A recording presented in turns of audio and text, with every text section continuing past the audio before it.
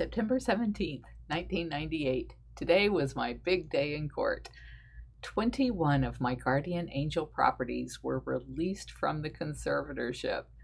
The stipulations entered into between the children and Anne McQueen and I were all ratified, and the long and short of it was that the kids get to manage the PRSL Land Trust, and I manage the Galta Trusts and the Don Lewis accounts, and only have to provide quarterly accountings now to the co-conservator and the kids.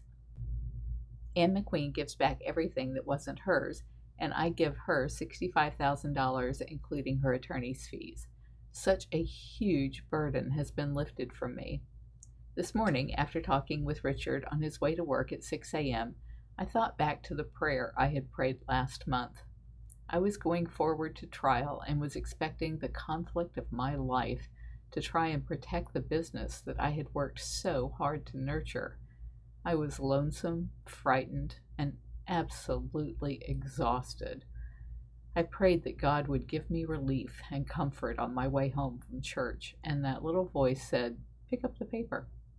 That will make you feel better." I doubted it would make me feel better, but I did want to research the ad section, so rather than argue, I picked up a copy.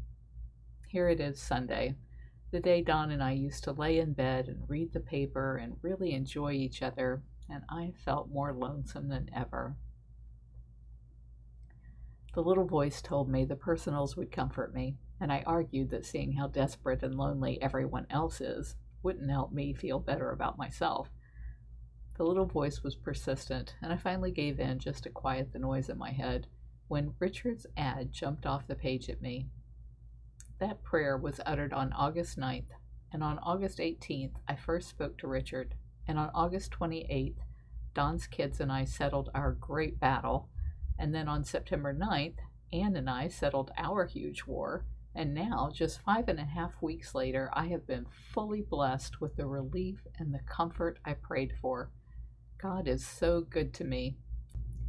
I think I'll probably sleep for 3 days straight. Now, this isn't in here, but little did I know that Anne apparently had no intention of holding up her end of the bargain, and I would continue to have to fight with her for years. But I thought it was all over.